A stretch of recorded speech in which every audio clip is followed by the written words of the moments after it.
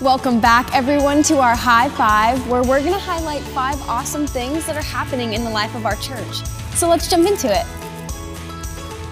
Up at number 5, the Christmas season is here. We're so excited to be having Christmas services at each of our outposts this year throughout Christmas weekend, December 22nd through the 25th. Check out Church.1 for your outpost times to join us for Christmas carols, a Christmas message, and to be filled with the holiday spirit.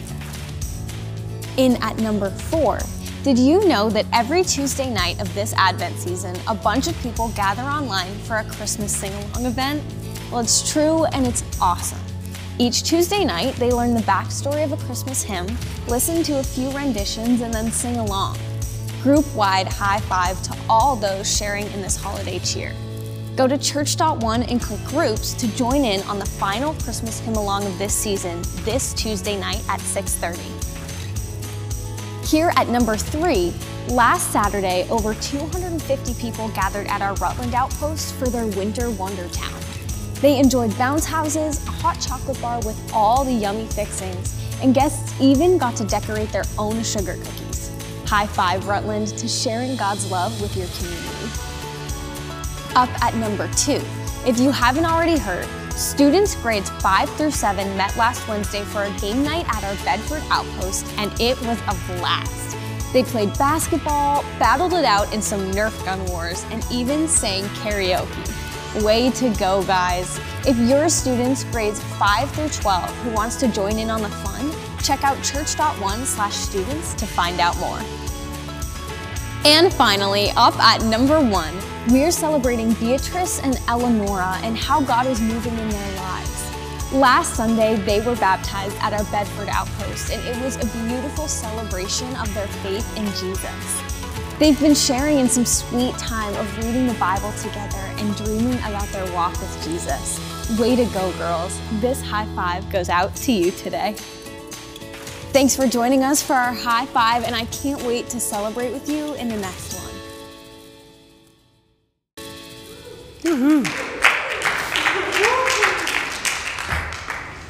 Christmas is wonderful. Christmas is filled with wonder. And I think sometimes we can lose the wonder of Christmas. Like, I was thinking as we're going through a series called Simply Christmas, and we're talking about different things to make simple on Christmas, and this week it's about simply wonderful. I thought about it's easy to lose wonder sometimes. Little kids, they know how to get wonder, but I was thinking about things that kill our wonder. I think sometimes, I think tradition and ritual can be beautiful, but sometimes we can get into the motion of something and not really pierce the significance of something and wonder. I think sometimes distraction. We live in a world of distraction, don't we? We live in a world of a lot of distraction, and it's easy to lose wonder just because there's so many other things that fill up the spaces of our lives. I thought about fear and worries. I probably shouldn't do it now, but if I had to ask, what are you worried about? All of a sudden, it can cause you to lose the wonder, And then I was thinking about wonder. I was wondering about wonder. That's kind of funny, but I was wondering about wonder, and I thought about there's 2 different sides of wonder. There's this wonder that kind of asks questions, I wonder if it'll snow on Christmas, right? I wonder what family is going to show up. I wonder what those conversations are going to be like. I wonder if, for little kids, I wonder what gift I'm going to get. And so there's kind of that questioning kind of wonder. But then there's this other side of wonder. It's like the awe side of wonder. Standing on a mountaintop and looking at God's creation type of wonder, or the ocean and trying to figure out how big that thing is type of wonder. It's the stars in the sky and us staring at them in the midst of it and wondering, how can we be of any value to God in the midst of such a giant creation? It's that type of wonder. And I was thinking about how easy it is to lose wonder. So we do a memory verse together every week. We do a memory verse together. It's the same verse throughout a series. And this one is this beautiful Christmas message in Luke chapter 2. And so it's going to be on the screen here in a second, and I'm going to ask that we read it loud together. I love reading in this. For those of you at the Baptist church, I love reading, like saying Scripture inside this building, to hear the church say Scripture. And so we're going to say it together. We read that together with me. It says this: "But the angel said to them, 'Do not be afraid. I bring you good news that will cause great joy for all the people. Today in the town of David, a Savior has been born to you. He is the Messiah, the Lord.'" Now, I don't know how many times in your life, maybe that's your first time for hearing it. Maybe that is your 100th time for hearing that. But here's what I know is that sometimes we can lose the wonder of that Jesus was born to us. Good news of great joy that will be for all people. We can lose wonder. And I kind of want to recapture the wonder. And I've been praying in the midst of this message of, God, help us to recapture the wonder of who you are. I said earlier that kids, they know that kids have wonder. Don't you love watching little kids? They have wonder. So I like to visit a surplus store sometimes. I don't know if you got any surplus people, surplus stores. I will find myself in them somewhat often. And every time I walked right past this wall of snow globes, because how many snow globes can you see in your life? I don't know. But the other day I took my 7-year-old little Pip, and I noticed she walked up to this wall of snow globes that I walked past over and over and over again, and I watched her hold it in her hand, and I watched her watch this little scene, this little image inside this little world, and I watched her eyes with wonder. And she's like, "Dad, can I get it?" And she's 7 and she's cute, and her name's Pip. How can I say no to that? And so she got it, and I watched her as she just stared at her little snow globe, and I thought, what happens to me sometimes? What is it sometimes in my life that gets so busy and so crazy or so distracting or I worry about so much that I can lose my sense of wonder? When I think about Christmas, Christmas is simply wonderful. And when I say wonderful, I mean Christmas is filled with wonder. And in the midst of everything we will do, in the midst of us saying, okay, we're going to gather here and sing some song and be a part of the service, my prayer is that we might not miss the wonder of God, of God becoming flesh, of God becoming a baby. We're used, I suppose, to the Christmas story, but that's astounding. God becoming a baby. It is strange. I don't know if it's appropriate to say it's weird, but it's something that is very intriguing, isn't it? There's something in that to wonder about. In Luke chapter 1, we stare at this, I don't know if you'd call it a snow globe, but you stare at this little picture that Luke gives us of Mary being told that she's going to have a baby. And it's a passage that's filled with wonder, so we're going to look at it. Luke chapter 1, verses 26 through 33 says this. It says, in the 6th month of Elizabeth's pregnancy, God sent the angel Gabriel to Nazareth, a town in Galilee, to a virgin pledged to be married to a man named Joseph, who was a descendant of David. Now the virgin's name was Mary, and the angel went to her and said, "Greetings, you who are highly favored. The Lord is with you." Now Mary was greatly troubled at his words and wondered what kind of greeting this might be. But the angel said to her, "Do not be afraid, Mary. You have found favor with God. You will conceive and give birth to a son, and you are to call him Jesus. Now he will be great. And he will be called the Son of the Most High. The Lord God will give him the throne of his father David, and he will reign over Jacob's descendants forever, and of his kingdom there will be no end." Thought about that. That is a lot for a 14-year-old, 15-year-old to try to wonder about,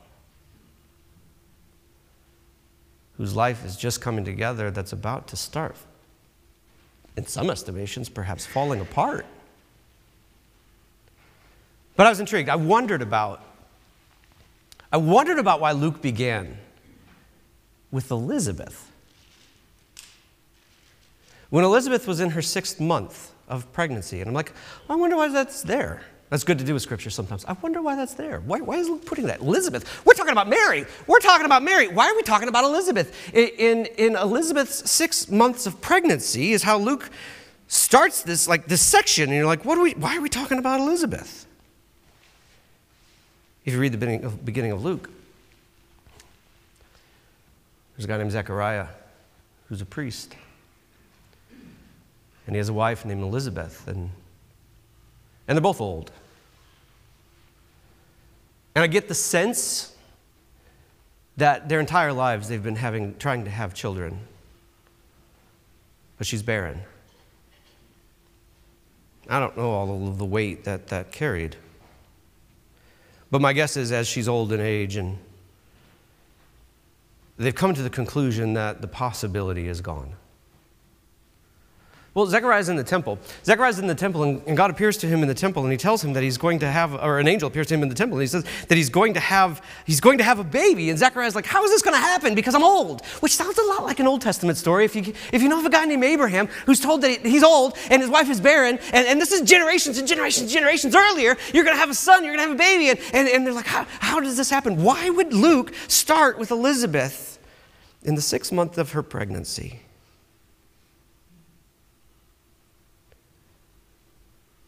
Maybe Luke is wanting us to hear, there is nothing that God can't do. There is no emptiness that God can't fill. There is no problem so hard, no solution so dead that God cannot provide a way. And now he's about to do it again. Isn't that awesome? Like, don't you sit and wonder about that? In the 6th month of Elizabeth's pregnancies, an angel, because God is always up to something. Please never forget that God is always up to something. He's up to something even at this moment. God is always up to something. And now an angel is appearing to a young woman named Mary in a very significant town, Old Testament speaking, about a baby who's going to be born to her. And this is what he says. He says, you who are highly favored, God is with you. Do not be afraid. You who are highly favored, God is with you. I was wondering about that. I'm a wanderer, if you know. I'm a wanderer. I was wondering about that. I'm like, what? I'm like, there's probably 2 things in our life, probably more than 2, that we struggle with sometimes. Who am I? Like, who am I? Like that kind of that struggle that we sometimes have. Who am I? And God says, you who are highly favored. Mary, you who are highly favored. And now I come to the belief that Mary was an ordinary person, a young girl, like trying to figure life out. And God says, this is who you are. You are highly favored. The angel says to her, you are highly favored. And I thought about that. You are highly favored. And we struggle with who am I? And sometimes I worry about what everybody else thinks I am. And usually that's not the struggle always. Sometimes the struggle is who I think I am. And what really matters in life is not who other people think I am or who I think I am. It's who God says I am. And what God says to Mary, I think he says to us too, is that you are highly favored. And I thought about the other struggle that we often have is not only who am I, but God, where are you? Particularly in our lows. God, where are you? Mary, you are highly favored and God is with you. And I know that's exactly where God is at now. God is with us. Which is strange. Please, I think it's something that we can wonder about even in this moment, this crazy, wonderful thought that God is with us. God is present with us right now. That's astounding. Like I don't know about you, but that's astounding to me, that God is present with us, and not only present with us, because that's not where God stops. God is dwelling inside you, that if you are in Jesus, the promise is that if you are walking with Jesus, that his Holy Spirit is now living inside you. Trying to comprehend, trying to wonder about God being with us is like part of it, but trying to understand that God is at work inside me right now, that's equally astounding, if not more. Like, that's something to wonder. Mary, you who are highly favored, God is with you.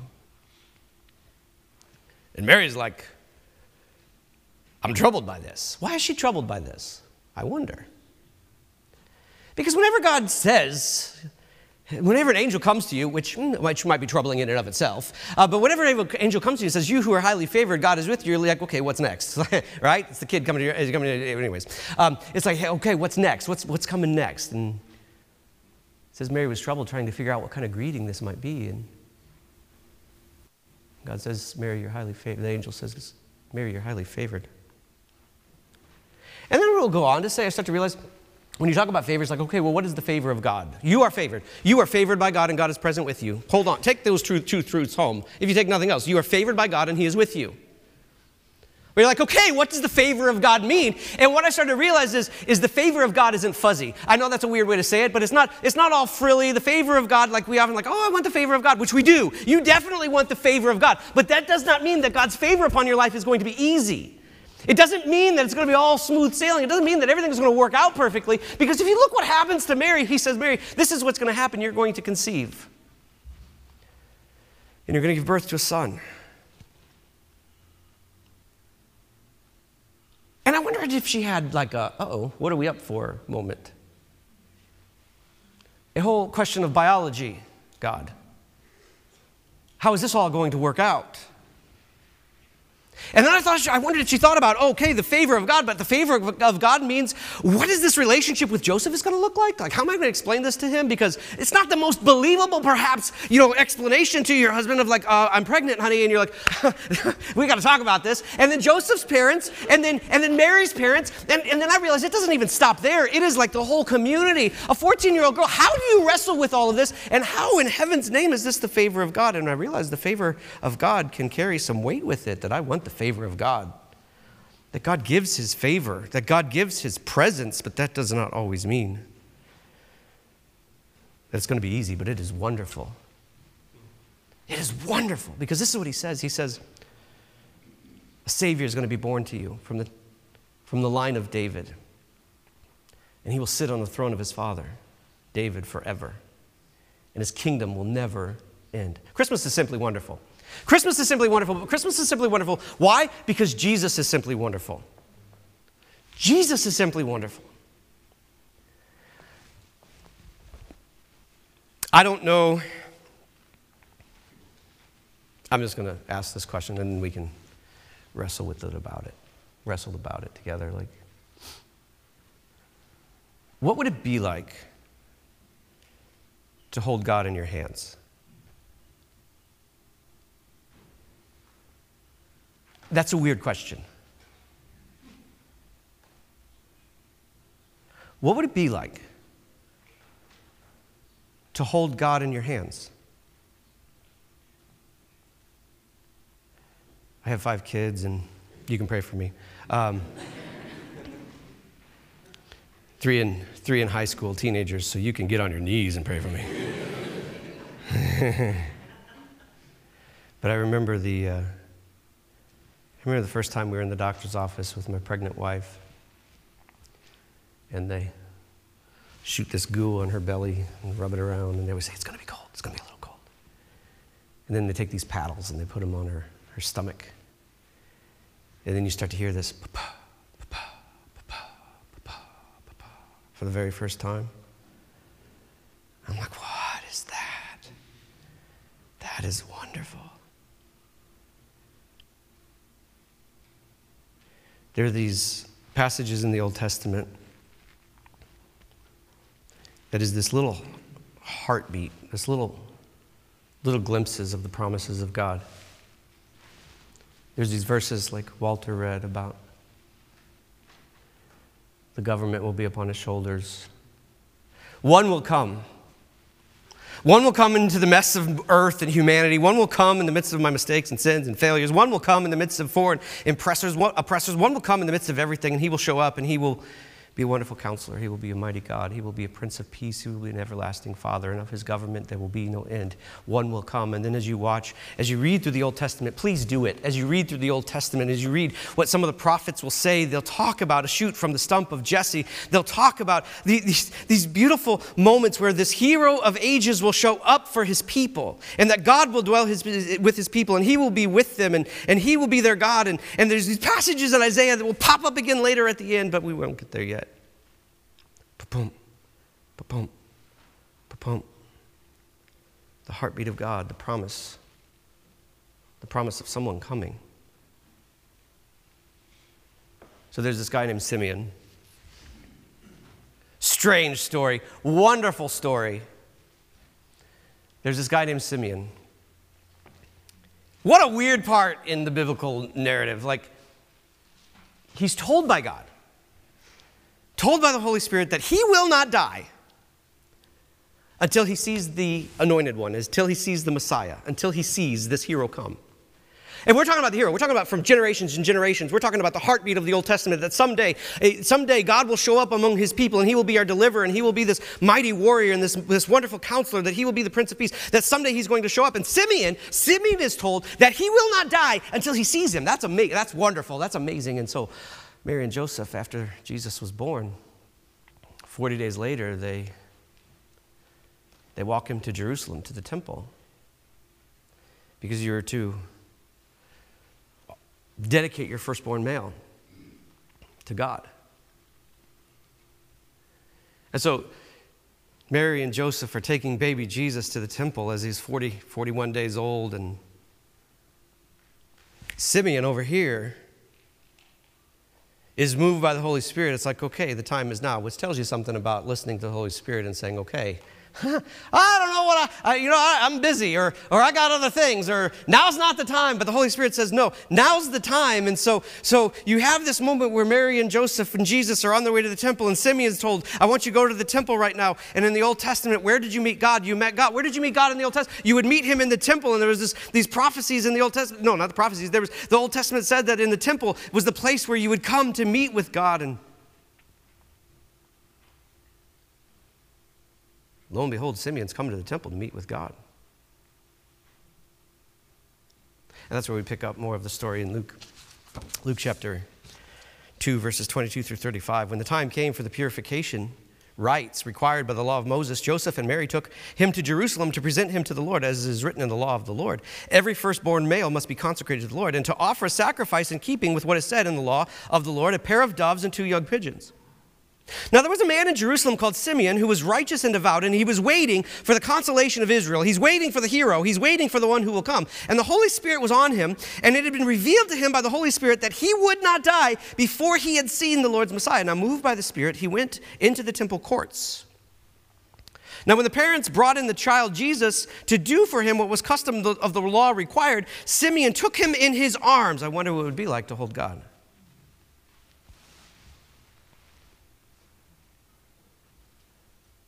Simeon took him into his arms and praised God, saying, Sovereign Lord, as you have promised, you may now dismiss your servant in peace, for my eyes have seen your salvation, which has appeared in the sight of all the nations, a light for the revelation to the Gentiles, to the nations, to the world, and glory for your people Israel. The child's father and mother, they marveled, they wondered at what was being said about him. Then Simeon blessed them and said to Mary, his mother, This child is destined to cause the falling and the rising of many in Israel, and to be a sign that will be spoken against, so that the thoughts of many hearts will be revealed, and a sword will pierce your own soul too. Simeon was going to the temple to meet God. Only this time, God had a belly button. That's weird. I say that halfway out of humor and halfway out of wonder. That God had toes and maybe a tuft of hair on his head. And Simeon had heard the promise, but now he's holding the person. He had heard the promise, but he's holding the person. And so what do we wonder about? You wonder about what God has done. You wonder about what God has done, and you can talk about that historically, about what God has done. You talk about like what God has done in history. What God has done in your life, you think about that personally, what God has done, like you're here. Like that's something. You're here. That's something. In the midst of all the mess and the ups and downs of life, and when I hear, I don't mean just in a church building. I mean you are here. You're alive right now, which for some of us, that is a miracle in and of itself. Actually, every day it's a miracle, but. And so we wonder about what God has done. We wonder about what God's doing. There's this passage in Scripture that, man, it is anchored to my heart. It says, he who began a good work in you will see it through to completion.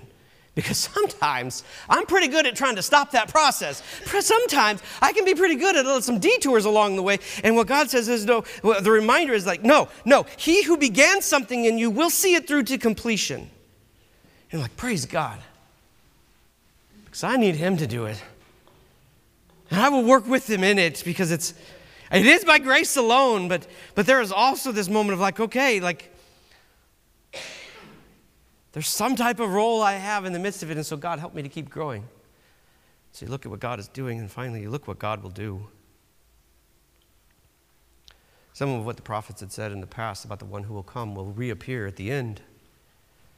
In Revelation, towards the end, it'll talk about this new heaven and new earth that will come out of heaven. And it says these beautiful, wonderful things that sometimes are just too hard to believe. It says something like this, and God will dwell with his people, and he will wipe every tear away from their eyes. I thought about the tears of our world.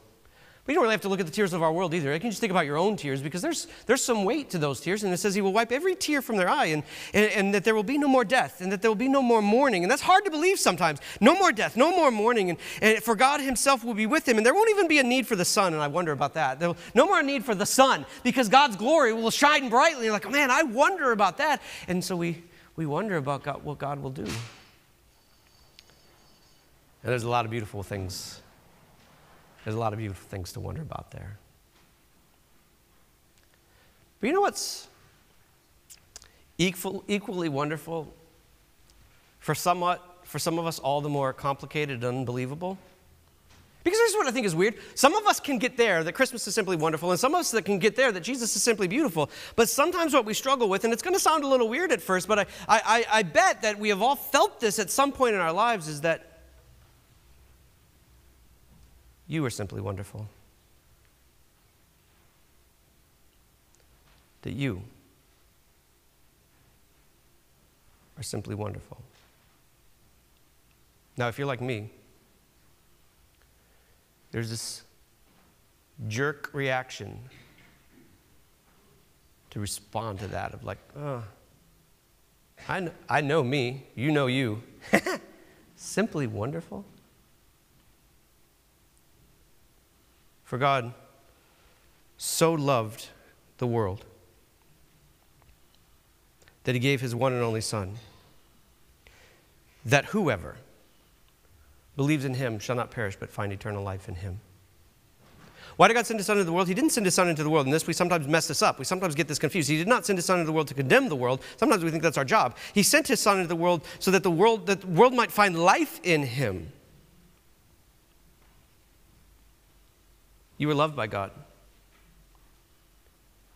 And you are simply wonderful. Psalm 139 will say this. For you created my inmost being. No matter who you are, no matter what you have done, no matter what has been done to you, you have been created by God, which makes you inherently wonderful, filled with wonder. For you created my inmost being. You knit me together in my mother's womb. And I praise you, God, because I am fearfully and I am wonderfully made. And your works, God, all your works are wonderful. I know that full well. God doesn't make mistakes.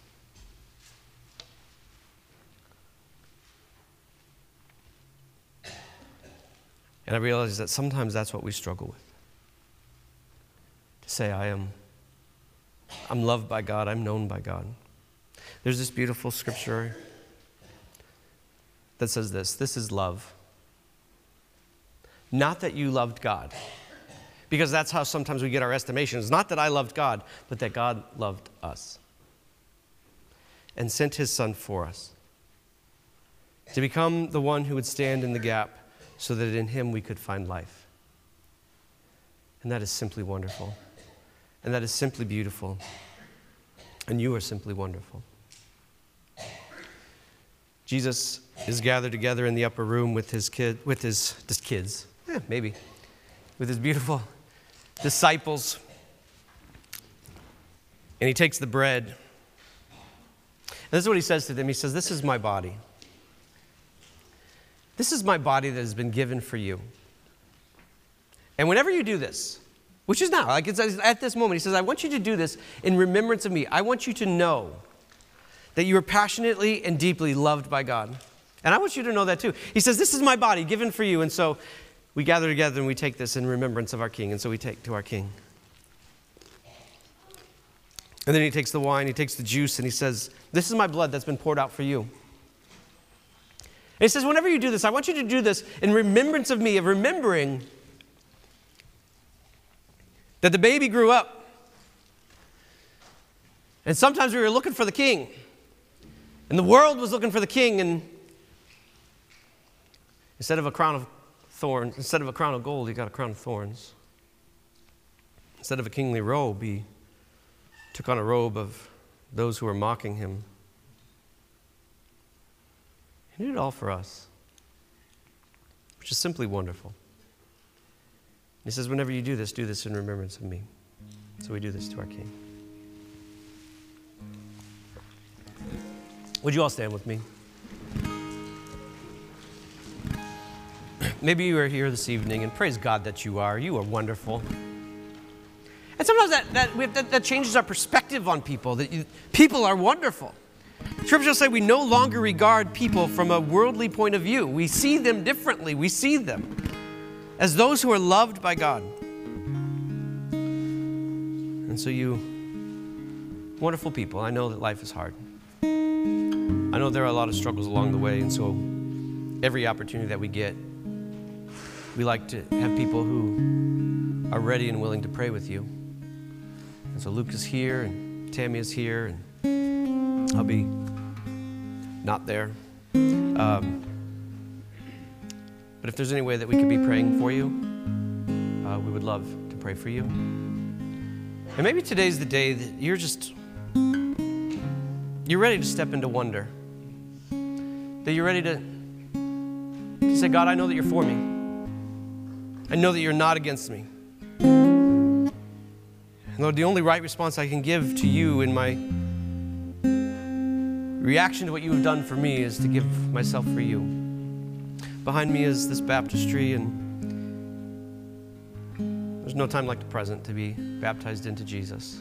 And so if you are ready this day to be baptized into him, I'll be down here in front, and if you want to come meet with me, we'll talk about it. And you get to join the family of God. We all pray with me. Father God, I thank you for a few moments of wonder. And Lord, I pray that no matter how old we are, no matter what life experience we've had, that we might return to you again with a childlike faith. That we might come to you in simplicity of the wonder of Christmas. That we might stare at Jesus beyond anything else and be captured by a God who loves us so much that he would become a baby, that he would die on a cross, raised to life again, and with him all of our hopes, to know that we can follow him there. And we thank you, Jesus. It's in your beautiful name we pray.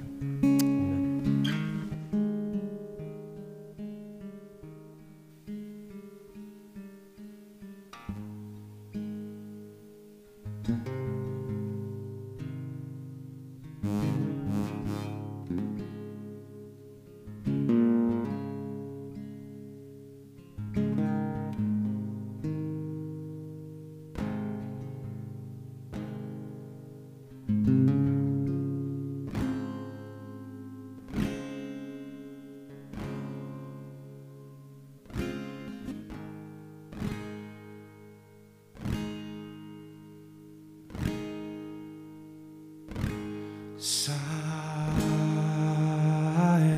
night, holy night, Son of God, love's pure light,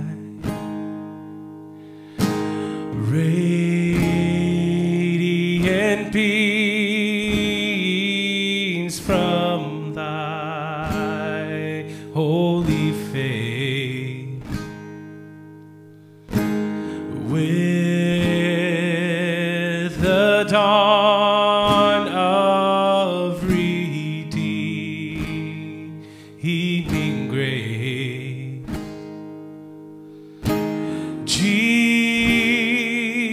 Jesus, Lord, at thy birth.